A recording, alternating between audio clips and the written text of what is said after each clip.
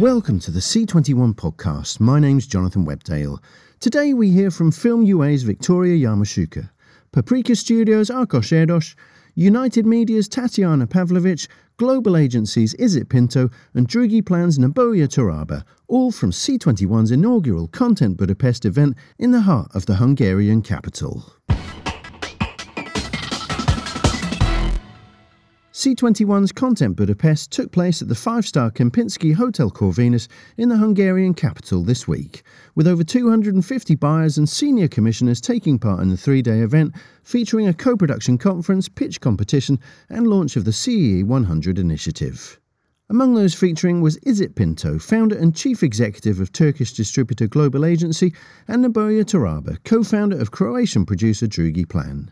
We'll be hearing from them in a moment. But first, Film.UA Chief Executive Victoria Yarmoshchuk, Paprika Studios Chief Executive Erdos, and United Media Head of Production and Distribution Tatjana Pavlović spoke to me in Budapest about the trends shaping Central and Eastern European TV right now, from attempts to encourage pan-regional co-productions to the effects of shifting strategies among US players operating here, plus, of course, the impact of the ongoing Ukraine war.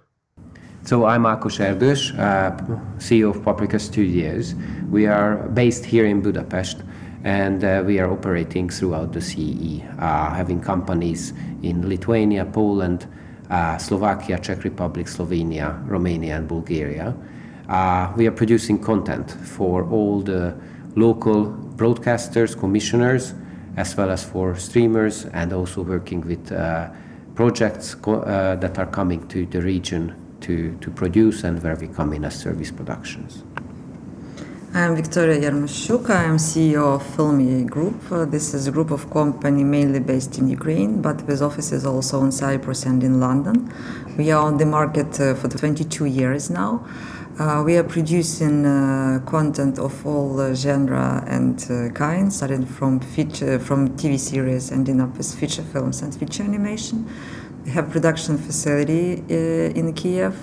We have a post-production facility, and actually everything what you need for the whole process of production, adaptation, and distribution of content. We produce ourselves and provide services. Also, apart from production and distribution, we also have a pay TV channel. Film school, we are like a holistic ecosystem for the content. I'm Tatjana. I'm from United Media, and I'm in charge of original content sales and co-productions. United Media is a group that operates across 8 countries in Central and Eastern Europe. We are present in Greece, Bulgaria, and ex-Yugoslavian countries. We operate telcos and platforms, and we have 55 channels, amongst which some are with national frequencies, like in Croatia, Nova, and in Bulgaria, Nova. Some are premium pay TVs, like in Greece, and some others are cable channels. So for these channels, we do a lot of acquisitions, and we also do a lot of productions. So can you tell us each, what are your sort of priorities at the moment? What are your reasons for being at Content Budapest? Well, our priorities mainly looking for co-production partners.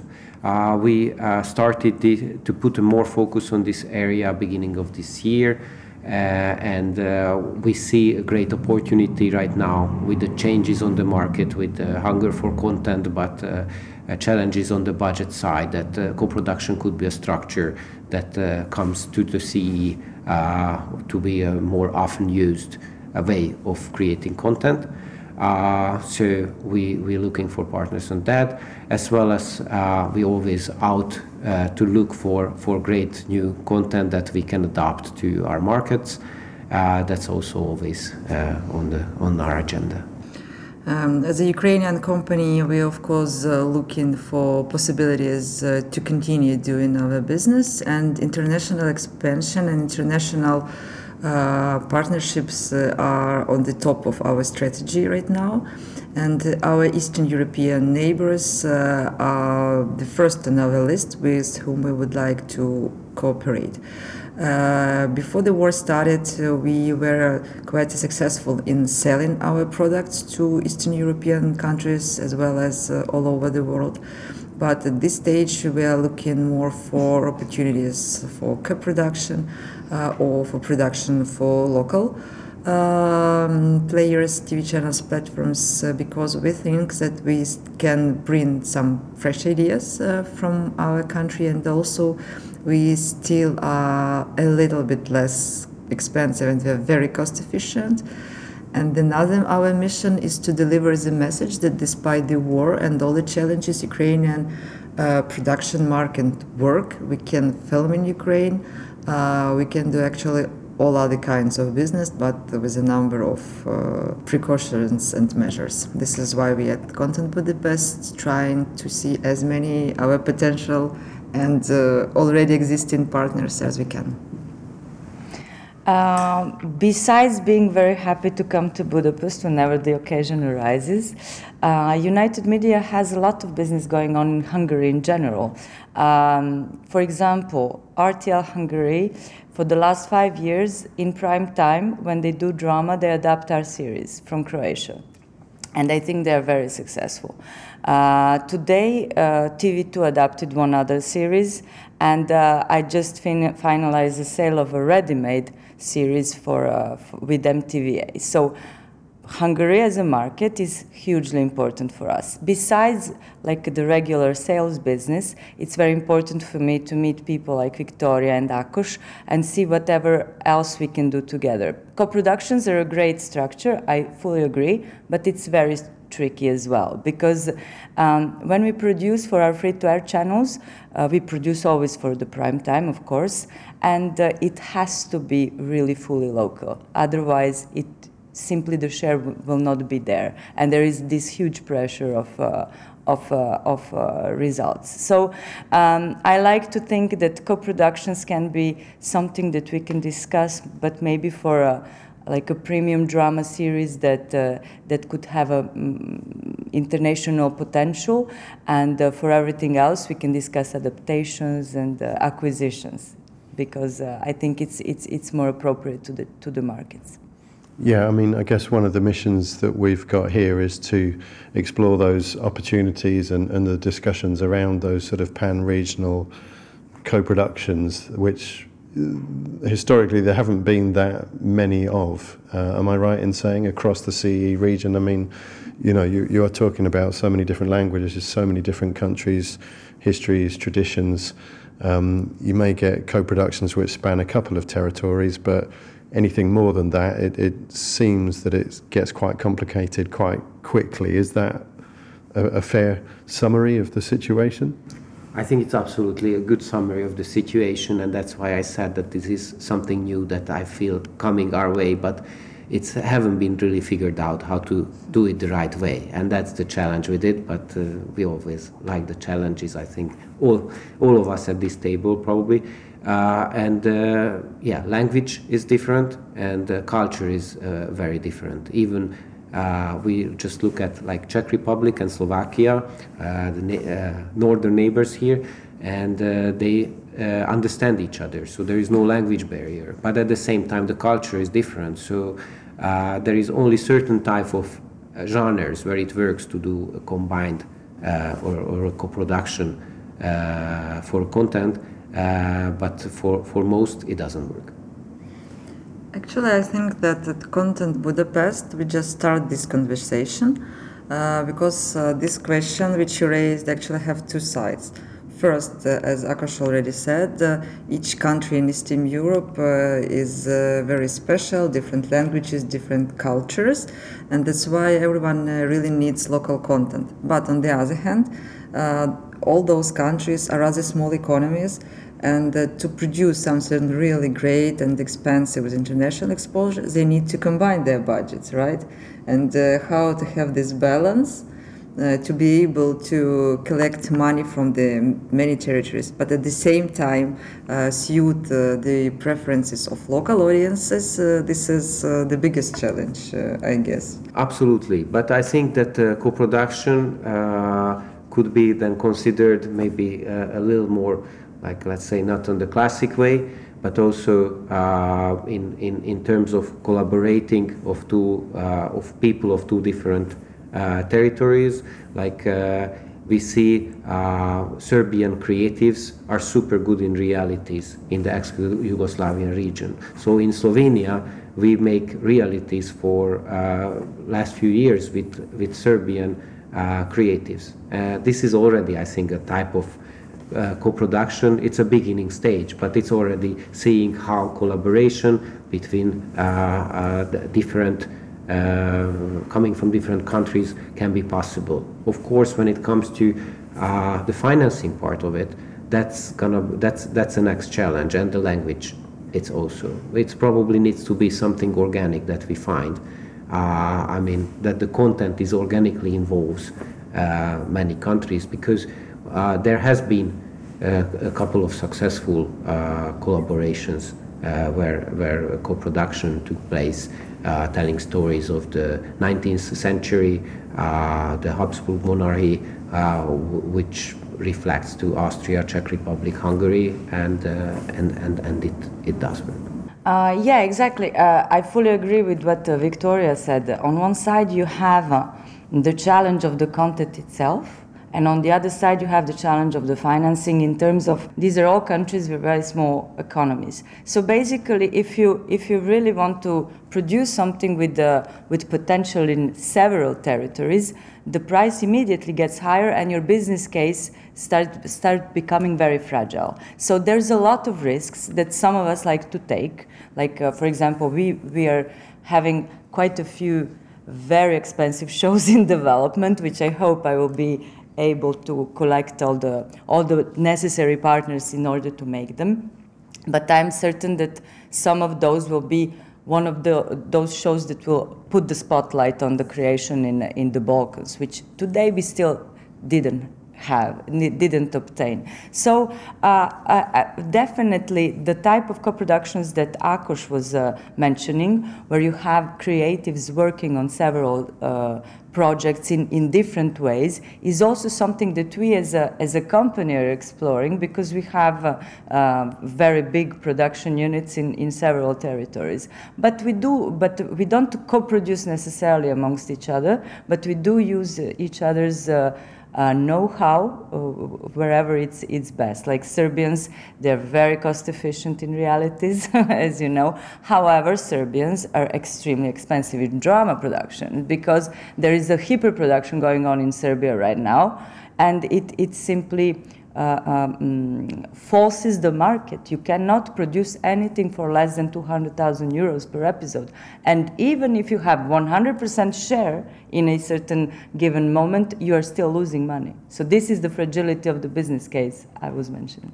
What about the appetite among audiences for homegrown originals and, acquired content from other territories? And I guess I'm particularly thinking about the US, and how is that kind of dynamic been changing in recent years? Being a producer, I would say it's changing to our favor, because I see that with all the big streamers coming or being available on our markets, people and broadcasters are much more keen to have original local content for their viewers, and the audience still very much appreciates the local content. It's a very important part of our local broadcasters to have a nice assortment of local originals. So that's also the reason why we try to excel ourselves in all genres continuously in all our markets, because there is a nice demand for the local originals. I can absolutely agree. In Ukraine, we have pretty the same. Even before the war, the most popular shows was absolutely locally produced shows, and now we have a huge rise of interest to local feature films. For example, before the war, the share of national films in local box offices was less than 8% the highest. 5 months of 2023 raised the share to ambitious 30%. which means that in Ukraine that now it's a hyper demand for local content. But of course it's a special case because of the war, because everyone is looking to find their own identity and explain themselves what's going on. In the nearest future, what I think will happen in Ukraine, that people will need to watch not only Ukrainian shows, but also shows from Eastern Europe, because Ukraine is definitely moving into European media, not only market, but media field, let's say like that. And in our company, we are trying to bring to Ukraine now best content from Eastern Europe. For example, this week we will launch in Ukrainian theaters Polish feature film. We will try to distribute some series in Eastern European in Ukraine as well. So it's an opportunity now for Eastern European producers and broadcasters to enter Ukrainian market, which is actually still very big. And when the war will over, those one who will enter this market will win a huge audience. Ukraine is always a very important market for all of us, and it's going to continue in that direction. As far as local content goes, I wouldn't use the word important. I would use the word essential. Without local content on the big national television, you simply don't have the share. So even if we can have the newest Spider-Man, it will always be less share than the new episode of the local series. So it's really important. So how much has the sort of the changes that have been going on at the US streamers, both the standalone companies, the Netflix, the great Netflix pivot of last year that seemed to mark a sort of watershed moment when the US studios then subsequently decided to rein in their own spending and move back into licensing in some cases as well. And obviously we've seen a huge change in Eastern Europe with Warner Brothers Discovery and HBO Europe and all of that great original content that was coming out of there being licensed to Sky Showtime. How much do all of those dynamics have an impact on your own businesses? Well, we closely monitoring the situation, as they say.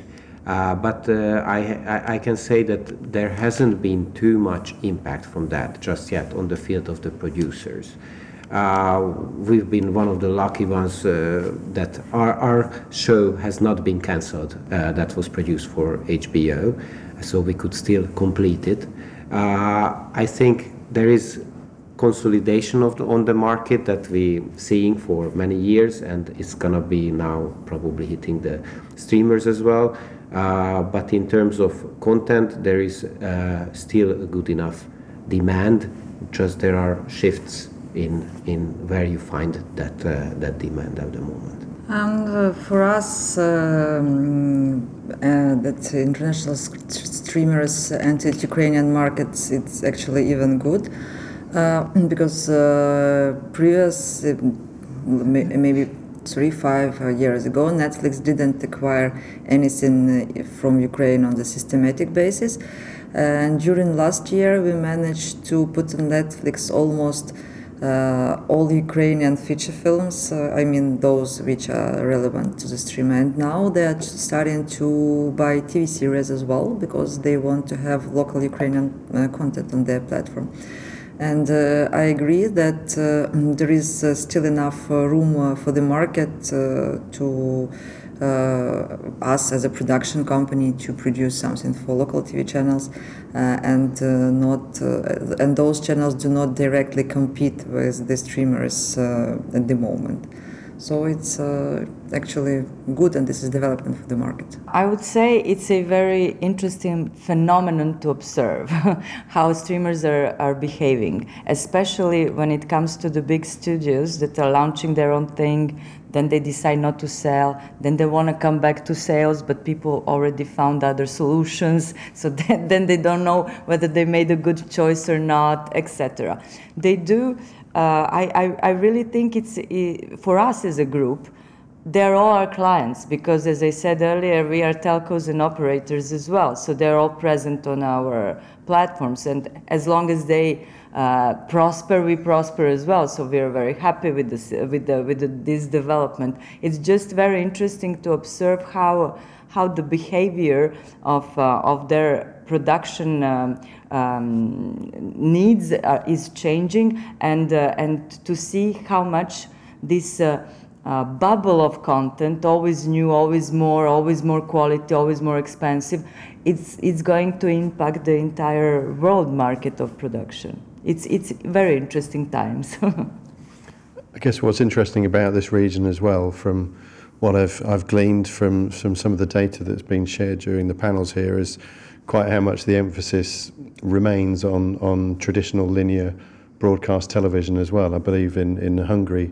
the statistic that was put out yesterday was that the average viewer here spends 5 hours per day watching traditional linear television, which is almost double what it is in the rest of the world. You know, are you sort of still very much focused on those broadcast businesses, you know, and viewers seem to be sticking with those? Yeah, Hungary stands out in a way, even in the CE, having, I think, 104, 108 Hungarian-speaking channels on the market, which is really a lot for this 9.5 million of population that Hungary has. So that also kind of keeps a large amount of part that's still watching the TV. But there is a pod decline, just as we see in other markets as well. Maybe starting slower, but if I'm not mistaken, it's a 2-digit number we're talking about from year-on-year data. And that's also the reason why some broadcasters like RTL already started the SVOD platform at the end of last year, and they're very ambitious about it. They're heavily investing in content to fill up the SVOD with local originals that will drive the market and drive the audience towards the platform. Just it's the same in Ukraine. I also think that we have too many free-to-air linear TV channels. But yes, they're still quite strong, and the viewing is high. What is happening in Ukraine that almost all the TV groups, actually 2 out of 3, has apart from linear channels their own SVOD platform. They invest in them. They have been investing in them for a couple of years. And they find that there is different audiences on linear television and on these platforms.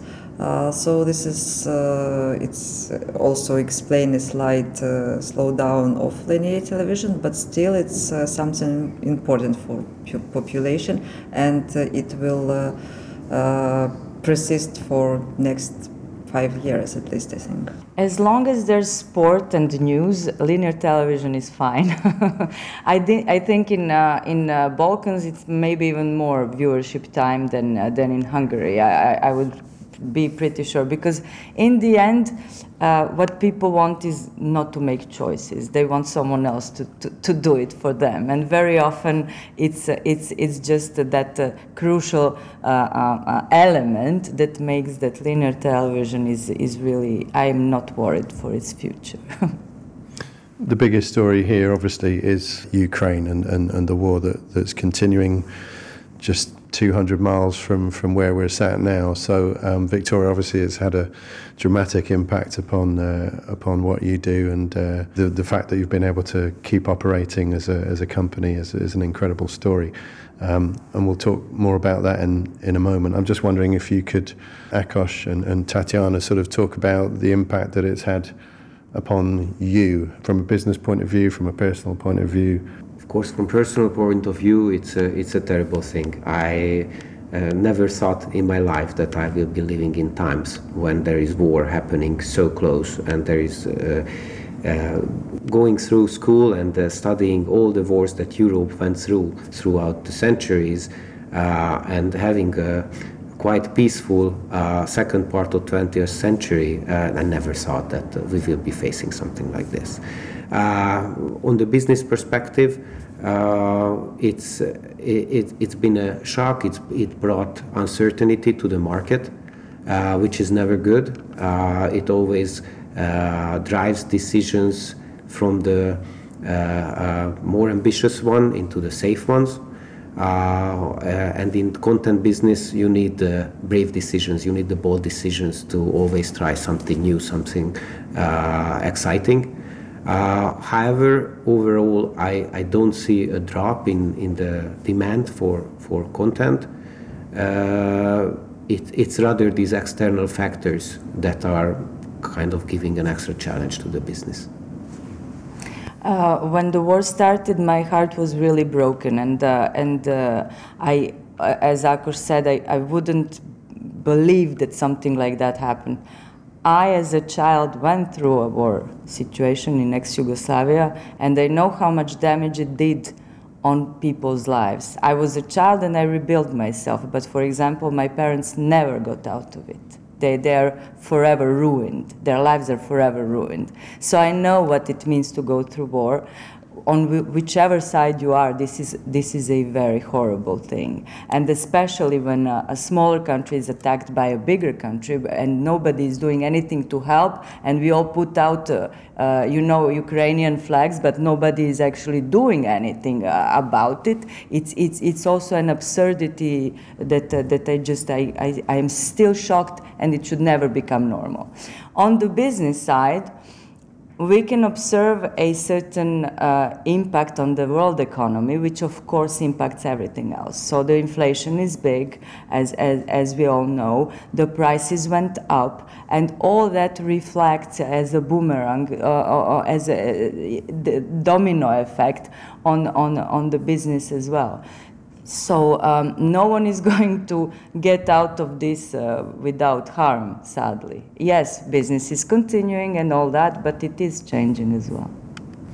Victoria, how hard is it for you to kind of hear people talking about business and getting life back to normal and the way things were? I know that's been a big part of what you've been doing. Obviously, it's a key thing that you're able, as Film.UA, to continue getting the message out there. Just continue operating is an incredible achievement. But I don't know, how do you feel about people talking about getting business back to normal? Because the situation clearly isn't normal, and it's a tragic situation for your country. Actually, it was really hard a year ago when we just start coming on markets again and trying to do actually our job, because we obviously understood that at our company, at Film.UA, we understood that our weapon is actually our content, and we decided not to stop any operations. Of course, we wanted to give people job and give them hope and at least some stability. But another mission was to produce that kind of content that will support people in Ukraine to live through those difficult times. We were producing a lot of content about the culture, to explain the world what Ukraine actually is, that this is like a country with centuries of history and culture. We are producing content which explain children what's going on, because for us adults it's more or less okay, we understand what's going on, but for kids it was the crash of everything. And we decided that this is our mission, to continue to tell our stories. And those stories not about war, actually.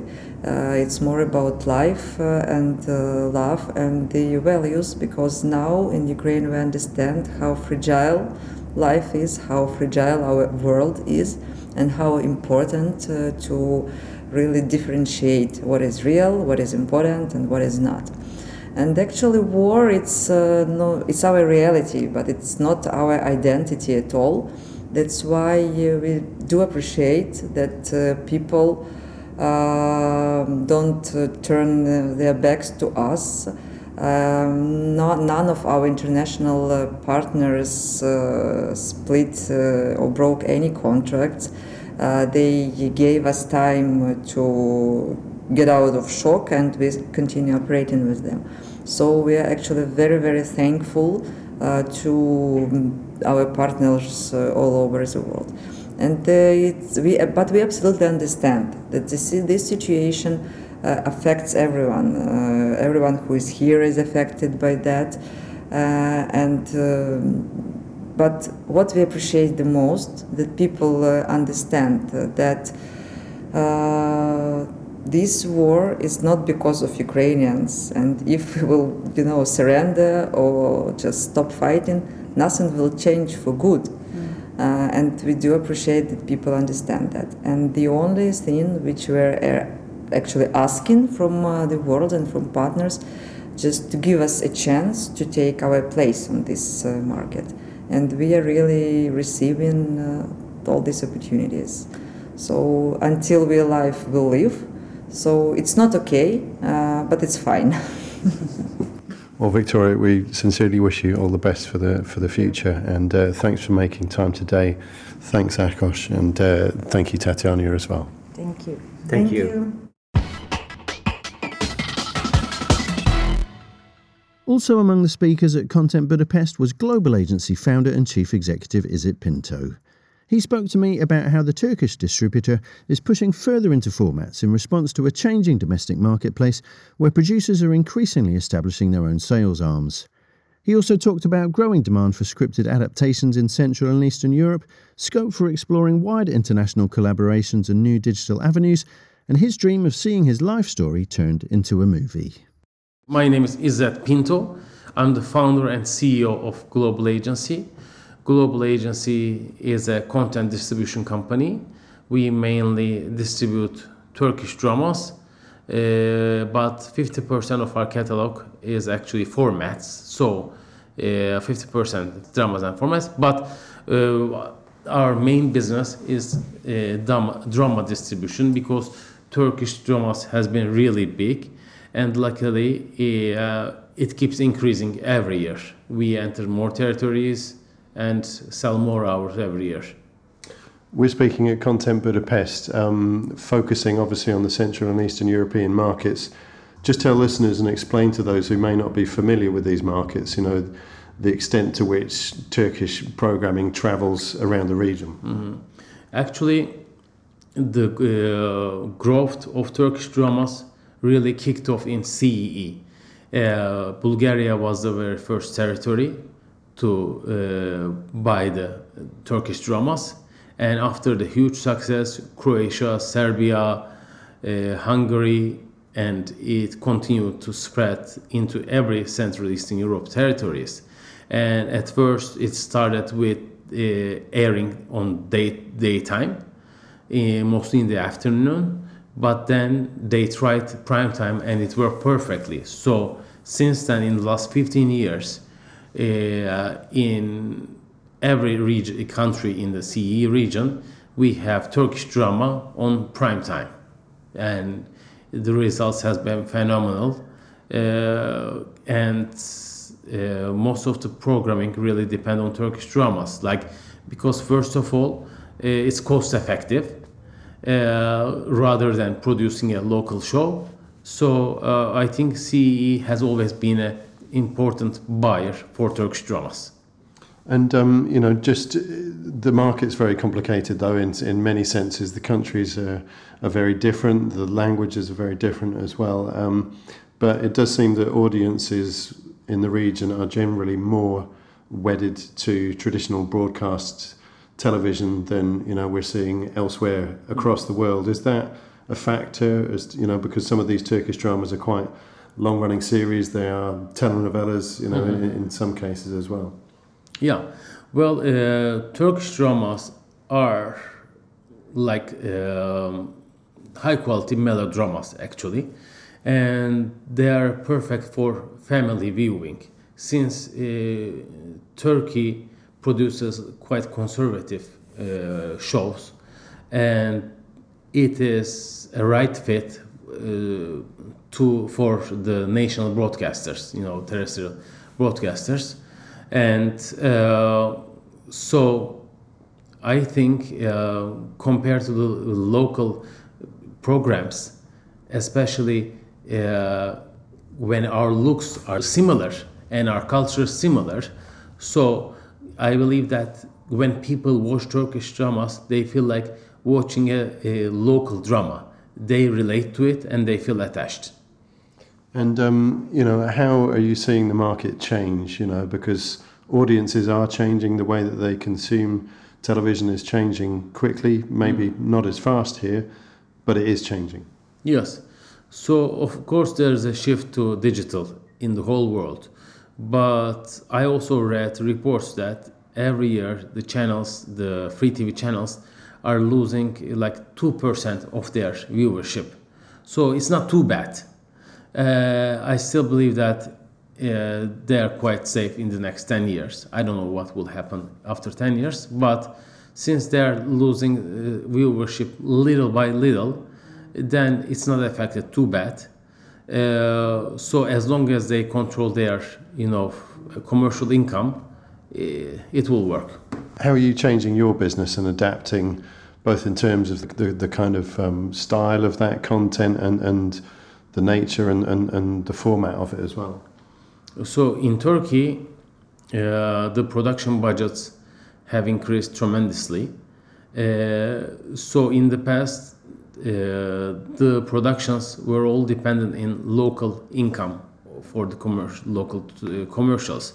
But right now, I think what they try to do is, the channels and producers, they try to recoup like 80% from local business, and then all the international businesses brings the main profit. First part, recoups the loss, and then if it sells well internationally, it brings a good profit. But in the past, the production prices weren't too high, so the local income was enough to cover. But right now, it's not. And so that's causing challenges for you? So what happens is the channels are taking more risks now. If it doesn't work, they quickly need to find project that works in Turkey for like many episodes in order to recoup their loss. Because in Turkey, in order for a project to be successful, we need at least 26 Turkish episodes. So it's not little. The shows sell only if it's produced for minimum 26 episodes in Turkey. So it's been more difficult now. How is that going to resolve itself? Because, audiences around the world seem to be going for shorter and shorter kind of series now as well, because there's so much choice around the place, that they have to kind of make decisions about what to view and how long they can actually devote to a particular series. So how are you going to resolve that? So the young generation is really looking after 8 to 10 episodes projects, or maximum 2-3 seasons by 8.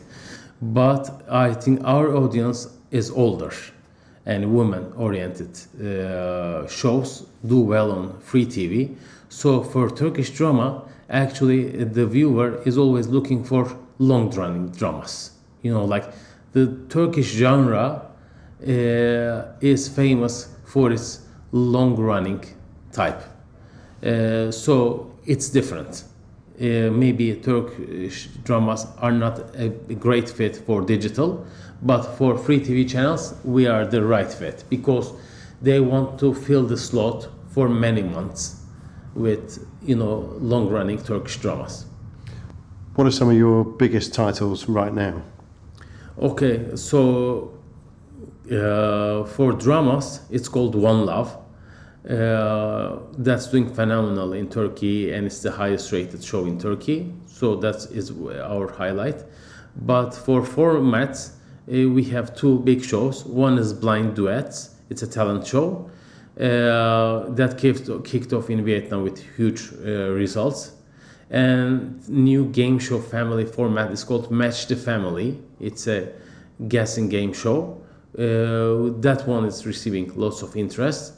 But every 1 or 2 months we add a big title. So by MIPCOM, hopefully we will have many good shows. Talk about formats a little bit more as well. It's the business on which Global Agency was first founded. with Perfect Bride, Right. and you've had many successes since then as well. It's still a very exciting area for you, and I think you've described it, as winning the lottery when you hit on a big one. Yeah. So, what about the formats market? Yeah. So in the world, actually, the channels are shifting more to dramas. So they have less slots for formats. So as long as if you create a format which you hit top 20 formats, then it becomes a bestseller. So either you have to become a bestseller or you are lost. So right now, for format creators, it's important to enter many territories. Like if you enter a few territories, it doesn't work. You get lost in the ocean. But if you can reach 30, 40 territories, then it becomes a big franchise. So that's what I like about formats. Like once it works, they continue for 10, 15 years. Like even you read in the news that like Wheel of Fortune is coming back, which is a 50-year-old format. So that's the good part, If it works, it continues for many years and it can come back again.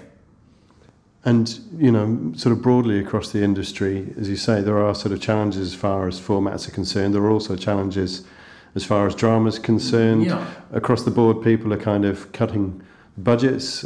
It's a difficult economic environment as well.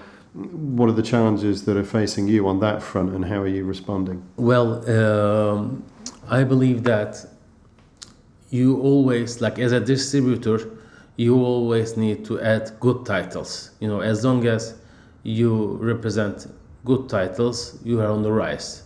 But there can be years that it's hard to find, successful titles. Then you go down in the ranking. Once you have hits, you go up again. And you should not, you should see it as a long-running business with ups and downs. It's normal. What lies in store for you for the next 12 months? You've talked about some new shows that you're going to be bringing out later in the year. But, the sort of the challenges, the opportunities that you see ahead in the coming 12 months. Mm-hmm. So lately, I have been hearing that more and more companies from abroad want to co-produce with Turkey. Sometimes that's co-financing, co-development. But this year, I have been hearing lots of foreign demand on that. So we are trying to concentrate on that too. Like we try to find titles that's appealing for worldwide audience, and we can partner with international, producers. So I'm checking that opportunity at the moment. And that's a really interesting development as well, and particularly again within the context of Central and Eastern Europe as well. What are the extent of the co-production activities that you've done to date, and what are your potential ambitions there? For example, if we talk specifically about CE region, like in the past, the channels did not have much budget, so they were looking after, Turkish dramas as finished tapes. But right now, they are looking for good stories to be produced locally. So that's very exciting for us. And we had several shows that are produced, especially in like Romania, Greece, or Bulgaria, as local adaptations. So they produce remakes, and that's on the rise in CE region. Can you just highlight some of those shows for me? For example, we had one show in Turkey. It was called Never Let Go, and local version in Bulgaria was produced as Leah. So they just take our script and they localize it, and then they have their own version. It works really well. Then the global agency distributes the remake version. Okay, so that's a new area of business for you. It's your first sort of set of scripted formats. Yes. Or for another example, like one of our biggest success was 1001 Nights. And in Middle East, they produced a local version named Sarah. And we took the representation and we have sold it to over 10 territories so far in the last 3 months only. because people want to see the new version of 1001 Nights, because like the other one was produced almost like 20 years ago. So even like the colors and quality was different, the locations. So right now, people can see, brand new adaptations, which is very exciting. So how many scripted formats have you done to date, and how many do you think, you might be at in, say, 12 months' time? So almost every drama that we represent, we can sell the script. I think so far we have sold 7 or 8 scripts so far, and 60% of it happened in the last 2 years. So I think we will see more local remakes coming from Turkish dramas. And is that partly a reaction as well to the economic environment that we're in? I mean, it's partly because, as you say, local players want to have these shows in their local languages. But I get the sense perhaps that maybe it's an opportunity, it's a new revenue stream, obviously, for yourself as well. I mean, yes, I mean, the thing is, I think many territories are becoming more powerful financially as well. Like, for example, when we look at CE territories, 15 years ago, they were much smaller economies. Now they're bigger, They're not gigantic economies, but they're much bigger. So they have more revenues from commercials. Therefore, they are up for local remakes. And obviously we've been hearing your very fascinating personal story here at Content Budapest as well, starting out as a shoe seller and in the shoe business and moving into the show business, as you described it as well. And you've put that life story into a book, I believe, as well, which has just come out. Do you want to tell me a little bit about that? So my book came out 2 years ago in Turkey in Turkish language, and it was a bestseller. It reached number 6 in the bestsellers list with 12 reprints. And last week the English edition came out, and my biggest dream is to see it as a movie one day. It's a emotional story about my journey, but it's a father and son relationship story with my father. So it's not like only an entrepreneur story, but a very emotional story within a family.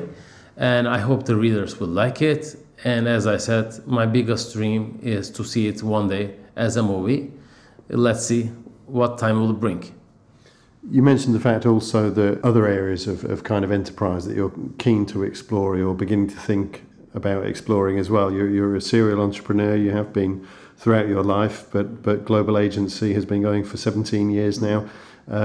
You said that apps and sort of digital media is kind of increasingly interesting you as a potential avenue to explore. Can you elaborate on that a little bit? Yes. So I always like to find ways to grow the company, and I think maybe the next step for us will be to come up with a nice app and for youngsters, either in the gaming business or social media business. So I'm trying to work on some app development. Of course, that will take some years, but I believe that all of us needs passion in our businesses. So to boost the excitement, you need to come up with some new ideas, and maybe global apps can be our new additional industry. Does artificial intelligence kind of feature on your radar at all? It's a huge issue in the industry, and has potentially sizable kind of impacts for a company like your own. And I'm thinking also of this kind of ability to instantly translate a series, and turn it from one language into another. It has far-reaching implications for the industry. How much is that kind of taking up your time, sort of wondering about that, and are you actually even doing anything in that space as it happens already? At the moment, I'm following the trends. And of course, there are many trends around the world, especially in esports as well, and now in artificial intelligence. But sometimes you shouldn't be so fast. So at the moment, I'm just watching around and try to see the best business model that could work for us, because I don't want to fail in in new ideas. So I want to make sure that it's an idea that will work.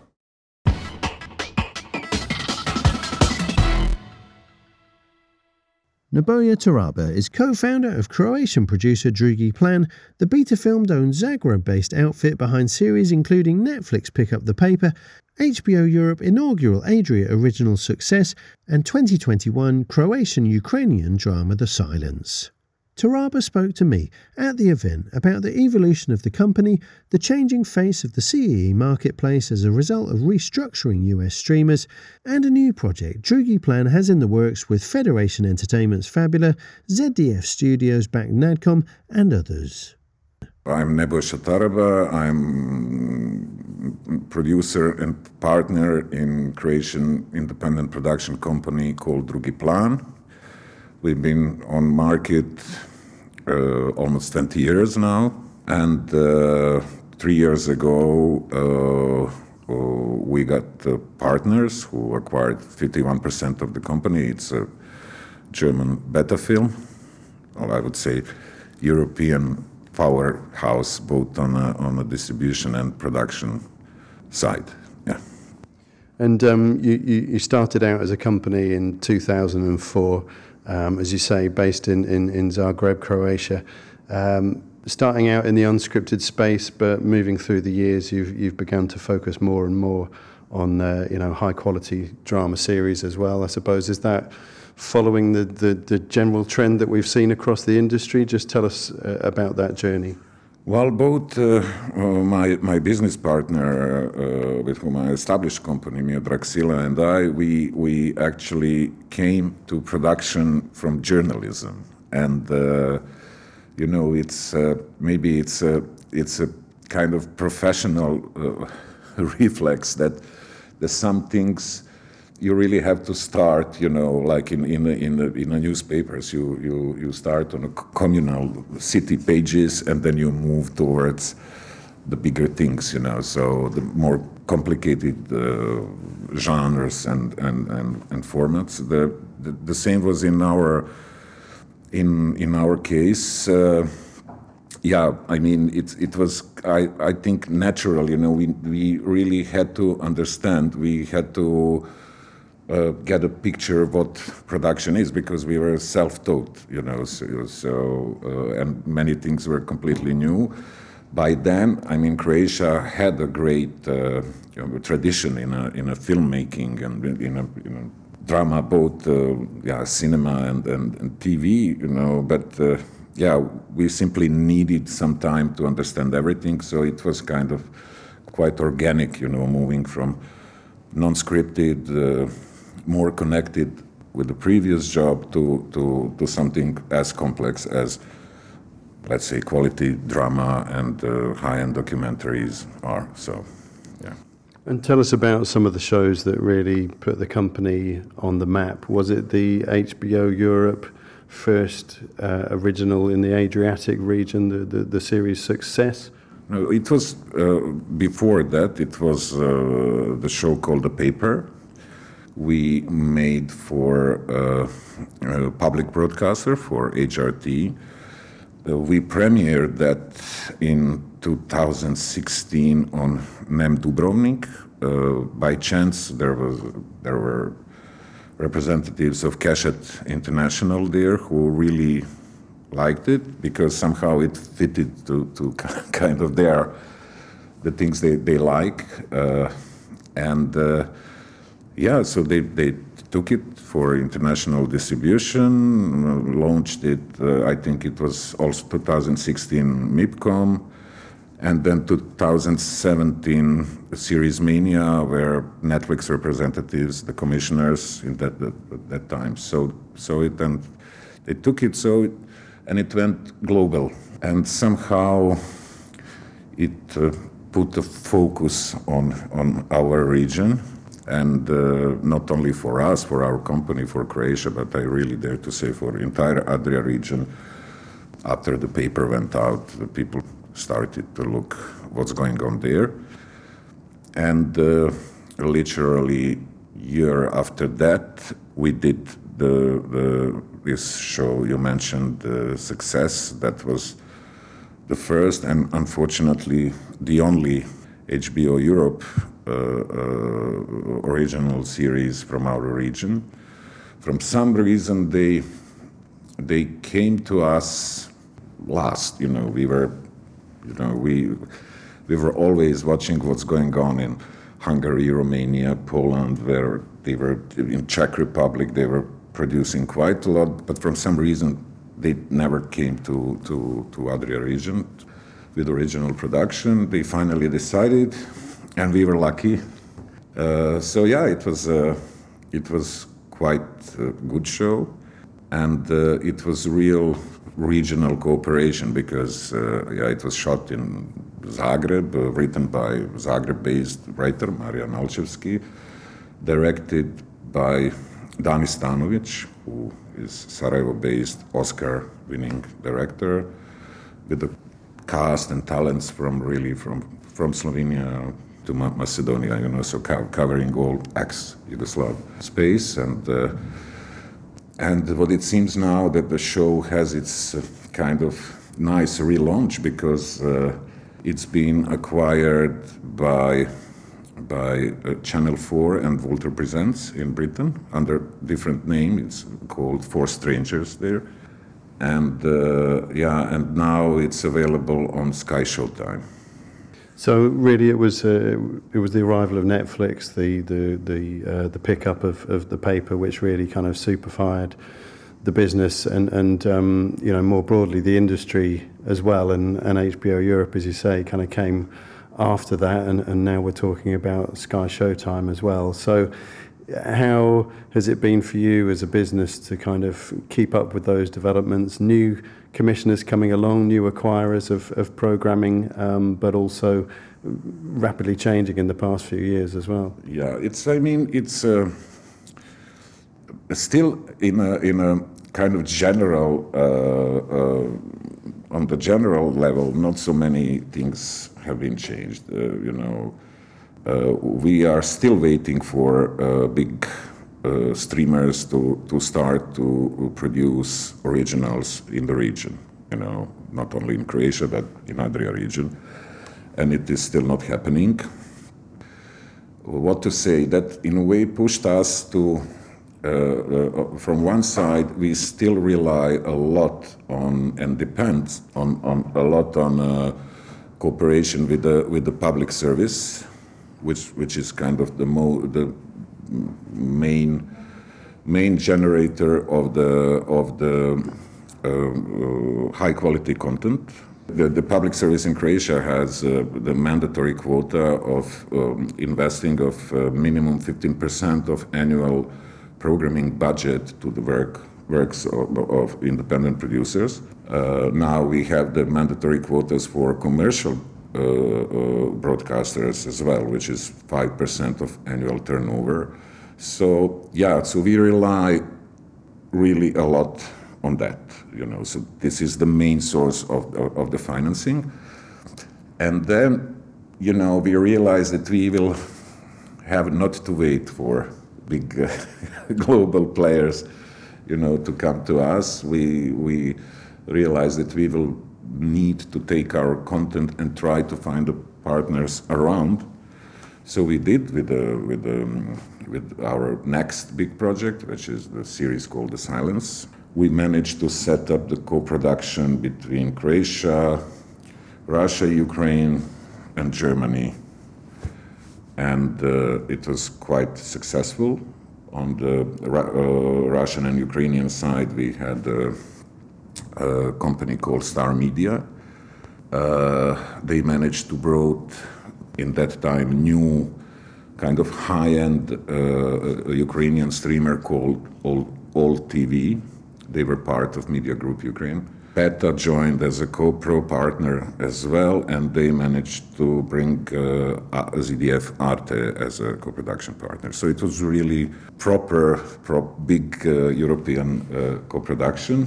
Unfortunately, we made it in 2021. We shot in Osijek, that's eastern part of Croatia, and in Kiev. We had 26 shooting days in Kiev. We even premiered the show on All TV, that was mid of December 21. Unfortunately, just before Croatian premiere, which was set for 7th of March 21, war started. And it changed everything in this kind of constellation. So season 2, we made alone with the Croatian Public Service and PETA, who remained both as a co-production partner and international distributor. Unfortunately, companies from Russia and Ukraine, as well as a broadcaster there, they literally don't exist anymore. So it was kind of a bit unusual situation, but despite everything, we managed even to have a 5-6 shooting days in Kiev for season 2 as well. So yeah, so the project was meant as a trilogy, but due to these changed circumstances, we decided to make the best season 2 ever. So, and we will stop there. And it is planned to be premiered fall this year, first on HRT, and then we will see further. It was also licensed by HBO Europe for Central and Eastern Europe. Then it's in Benelux with Lumiere. It's in United States and Canada with Topic. So it travels quite well, and we are very happy. And in a way, it kind of pushed us even more in this to explore possibilities of European co-productions. And what's your focus here at Content Budapest? Well, my focus really is, to see if there is a thinking about the need that we establish some, structure.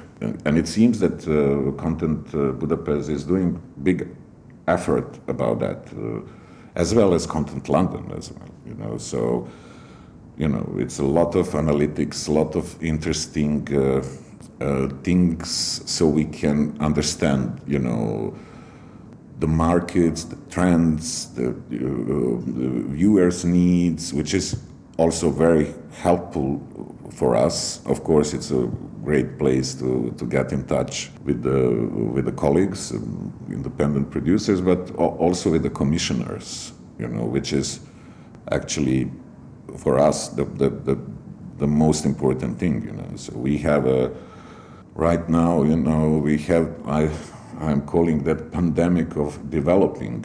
There is a lot of sources of the financing for development available in Europe right now, on the European level, but also regionally, nationally, so many companies are, and many colleagues are just sitting and developing without clear idea that some of these things will ever be produced. On the other side, obviously, the people who are evaluating the projects and giving this money for development are also not completely aware of the needs of the commissioners. So I think that is the events like this are very important in that sense. That we as a content producers get as closer as it possible to the commissioners. To people from the either linear or digital media. And to talk, to understand. And to listen together what the great people from analytics are presenting to us. So it's kind of all in one. Right now we have 2 big projects. One is called Greater Adria, and hopefully it will be the first Croatian-Italian series. We already have very strong confirmed partners. From Italy, it's Fabula Pictures, which is part of the big French system called Fédération. In Germany, it's NADCON. It's Peter Nadermann, the well-known veteran who was behind the Bridge, Killing, Millennium Trilogy. Lumiere is with us also, and right now the Slovenian public broadcaster is very interested to come on board as well. And of course, we are in the final talks just before green light from the Croatian Public Service, who already expressed the program interest, for the project. The second one is, the working title is Volcano. It is a Croatian-Icelandic co-production. We are teaming up on that project with the quite new Icelandic production company called Act 4, which is set up by former Saga Film people and the Glass River people. And on that project, Upgrade Production US company joined. So it's kind of really interesting setup, So yeah, that's right now our focus. We also have one very nice, I would say, cute project where we are teaming up with the ZDF Neo directly. It's called Shiroko, and we are just setting up the development process. Obviously, the impact of the war, Russia on Ukraine, has had a very dramatic and immediate impact in terms of the projects that you've been working on. What's been the broader implications of that, and the situation obviously continues as well, in terms of the region and I guess the development of series and relationships and partnerships that you might have wished to progress further? Well, yeah, so Croatia really has a kind of specific position so we were many times asked, why don't you work more in your region, which is of course reasonable because, Croatia, Bosnia and Herzegovina, Serbia, Montenegro, it's almost 16 million people speaking the same language. We used to be, living in the same country, so sharing a lot, and we still share a lot. On the other side, Croatia, I always say that we have this, 360-degree position, where, for example, our biggest neighbor is Italy. That is our second biggest border. And for average Croatian, every Italian is much closer when we are talking about mentality, way of living, way of thinking, than any kind of Czech, for example, or Slovak. That's the reality, So, and our reality really is coming out of our geographical position, and all kind of touches we had in the past and having today, So, as I said, it's not only this South Slavic heritage, but it's also Italy, Austria, Hungary. Through Austria, it's south of Germany.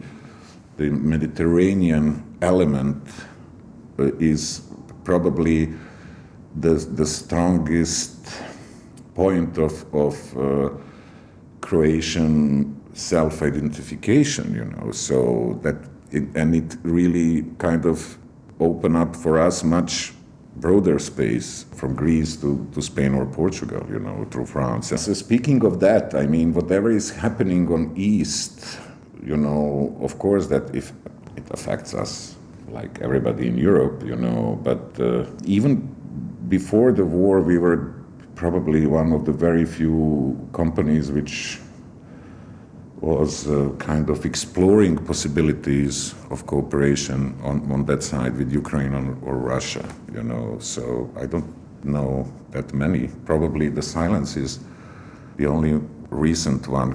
I think it was this series called The Pleasure Principle, but among that there were no that many of, So in that sense we are quite affected.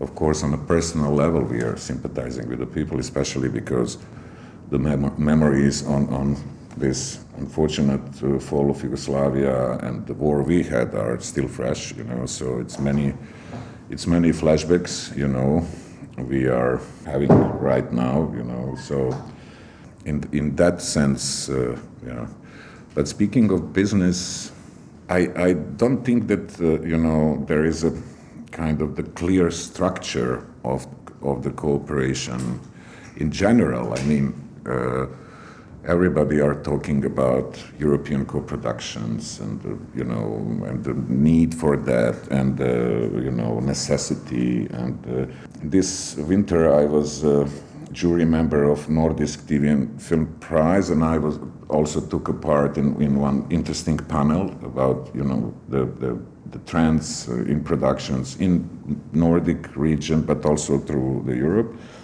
And there was this lady, I forgot her name. She was from European Producers Club, and she gave this very interesting numbers, saying that in 2022 in Europe was made roughly 700 titles, talking about quality TV series. Only 10% of those 700 were co-productions, but half of these 70 were co-productions in a kind of, on a traditional way, in the kind of regional co-productions.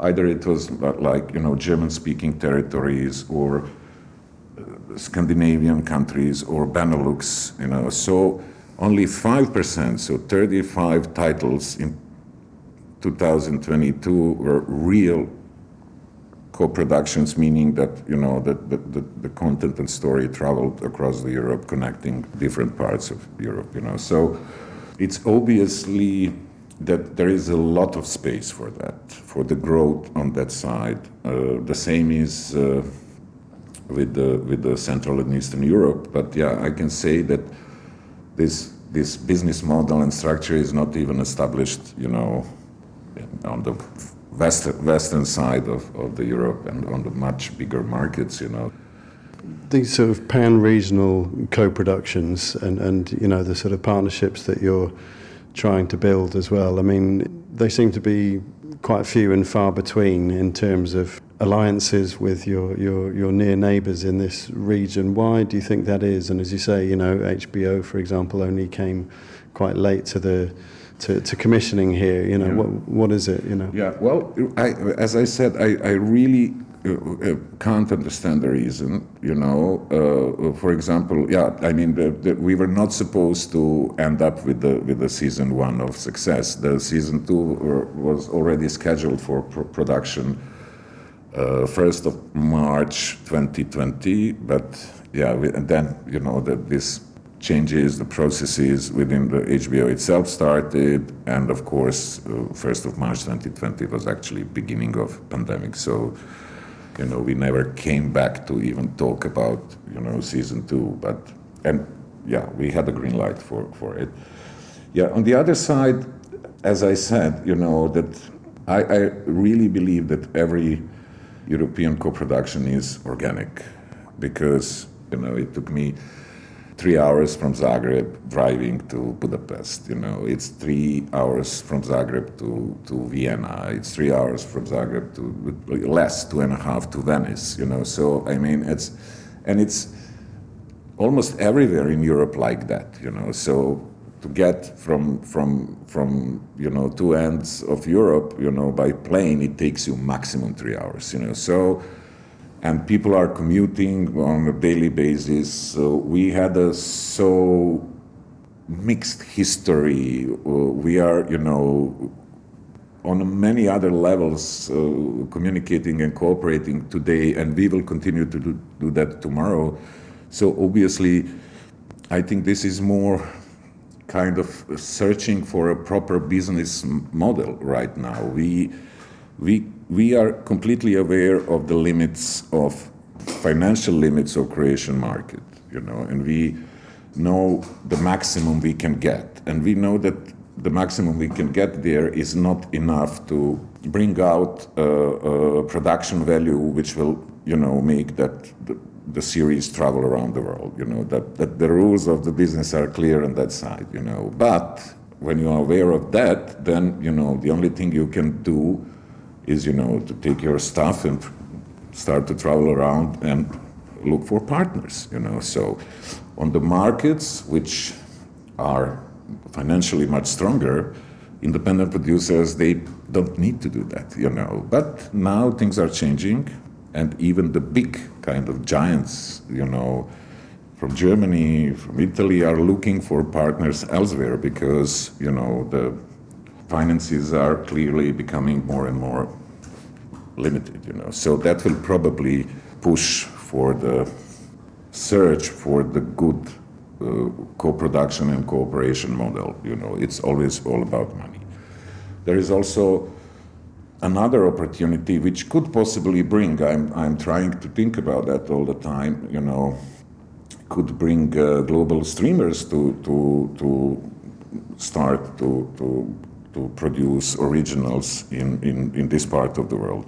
Croatia, for example, we have this mandatory quota for global streamers operating on the territory of Croatia, which is 4% of annual turnover. It has to be invested in acquisitions or investment into the content produced by Croatian independent producers. And that could be great opportunity, for example, for them to co-produce with the public service, because, Croatia is 3.9 million people. The public service could demand, exclusive rights for Croatia only.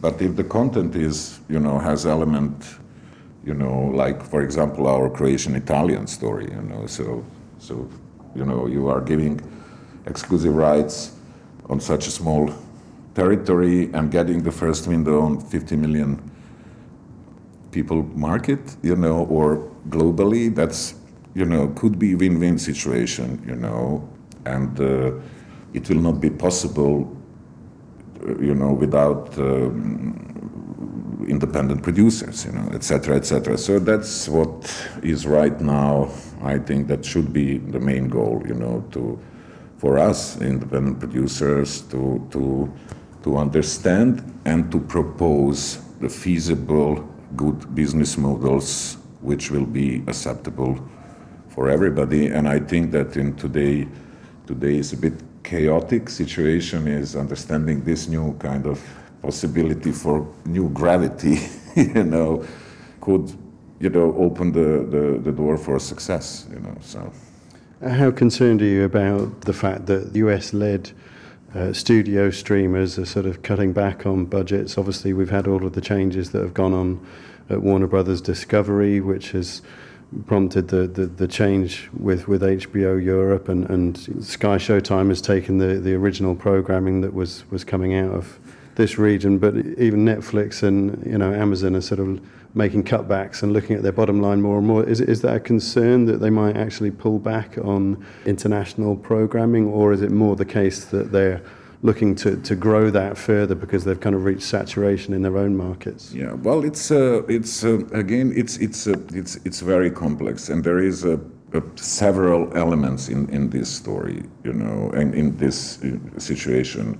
Of course, I mean, the Discovery, probably they saw the numbers or business reasons to move from here. We personally think that it's mistake, because especially that, due the, how to say that, can't say the failure, but not the real role of the public services in Central and Eastern Europe, speaking Poland, Hungary, Romania, where the only commissioner and the financier of high-end content was actually HBO, and it worked very well. I mean, it was great, So leaving this space, obviously, Sky Showtime realized it's the Paramount. They realize its opportunity because it's good that they are coming back. It's hard to say. I mean, it's we need to add another variable in this equation, because now we have a strike of the writers, and it will have enormous consequences, and it could make a really enormous shortage of content, because it's a different thing that the stoppage we had with the pandemic, which was actually not real one, it was slowed down, the process, was slowed down, but it never stopped, and people were doing only that, sitting and writing during the pandemic, So once it resumed, it was really like we had the problem of the jamming, all around Europe and the world, But this situation now is going to be very, very, very difficult, and probably many things will not be available on market, until 25, 26, So it could then change position of international content as well, Another thing is, of course, that none of those streamers, I don't know how to say that, but it seems that they didn't have a clear picture, that it was just like, that there was not only the quantity of the content which was bringing new subscribers. It is really and always about the quality. And right now we can see, I would say that the turning point, that the moment when we really realized that there is no HBO anymore was, last episode of Succession and then the first episode of Idol. So if that is what Discovery wants us to watch, then Idol on HBO, on Max, it's something you feel it simply it doesn't belong there. It's big misunderstanding. But if it was on Netflix, it would be global hit. So I follow these huge efforts to make Idol relevant or something, but it's not. It's not. It's so unnatural, to have a show like that on HBO. I mean, it's like, But being on Netflix, that would be like, that is something you expect from Netflix. And again, coming back to the quality of the program, and the quantity on the other side. So I think that the only honest thing with Netflix was that they were actually always a video rental company, and you remember when you were going to video rental shop, there was always kind of top 10 list, and number 1 on the list was something really good, and the rest 9 were just, So that's obviously how Netflix operated on the, let's say, metaphorical way on the platform, So there is so far not more than 10 titles we remember. We can say that they were, let's say, socially relevant, that they left some impact on the Netflix, and we are among thousands of the titles. On the other side, you can see this difference, when in case of HBO, it's a milestones of the industry, an idea of, so you can see the different approach.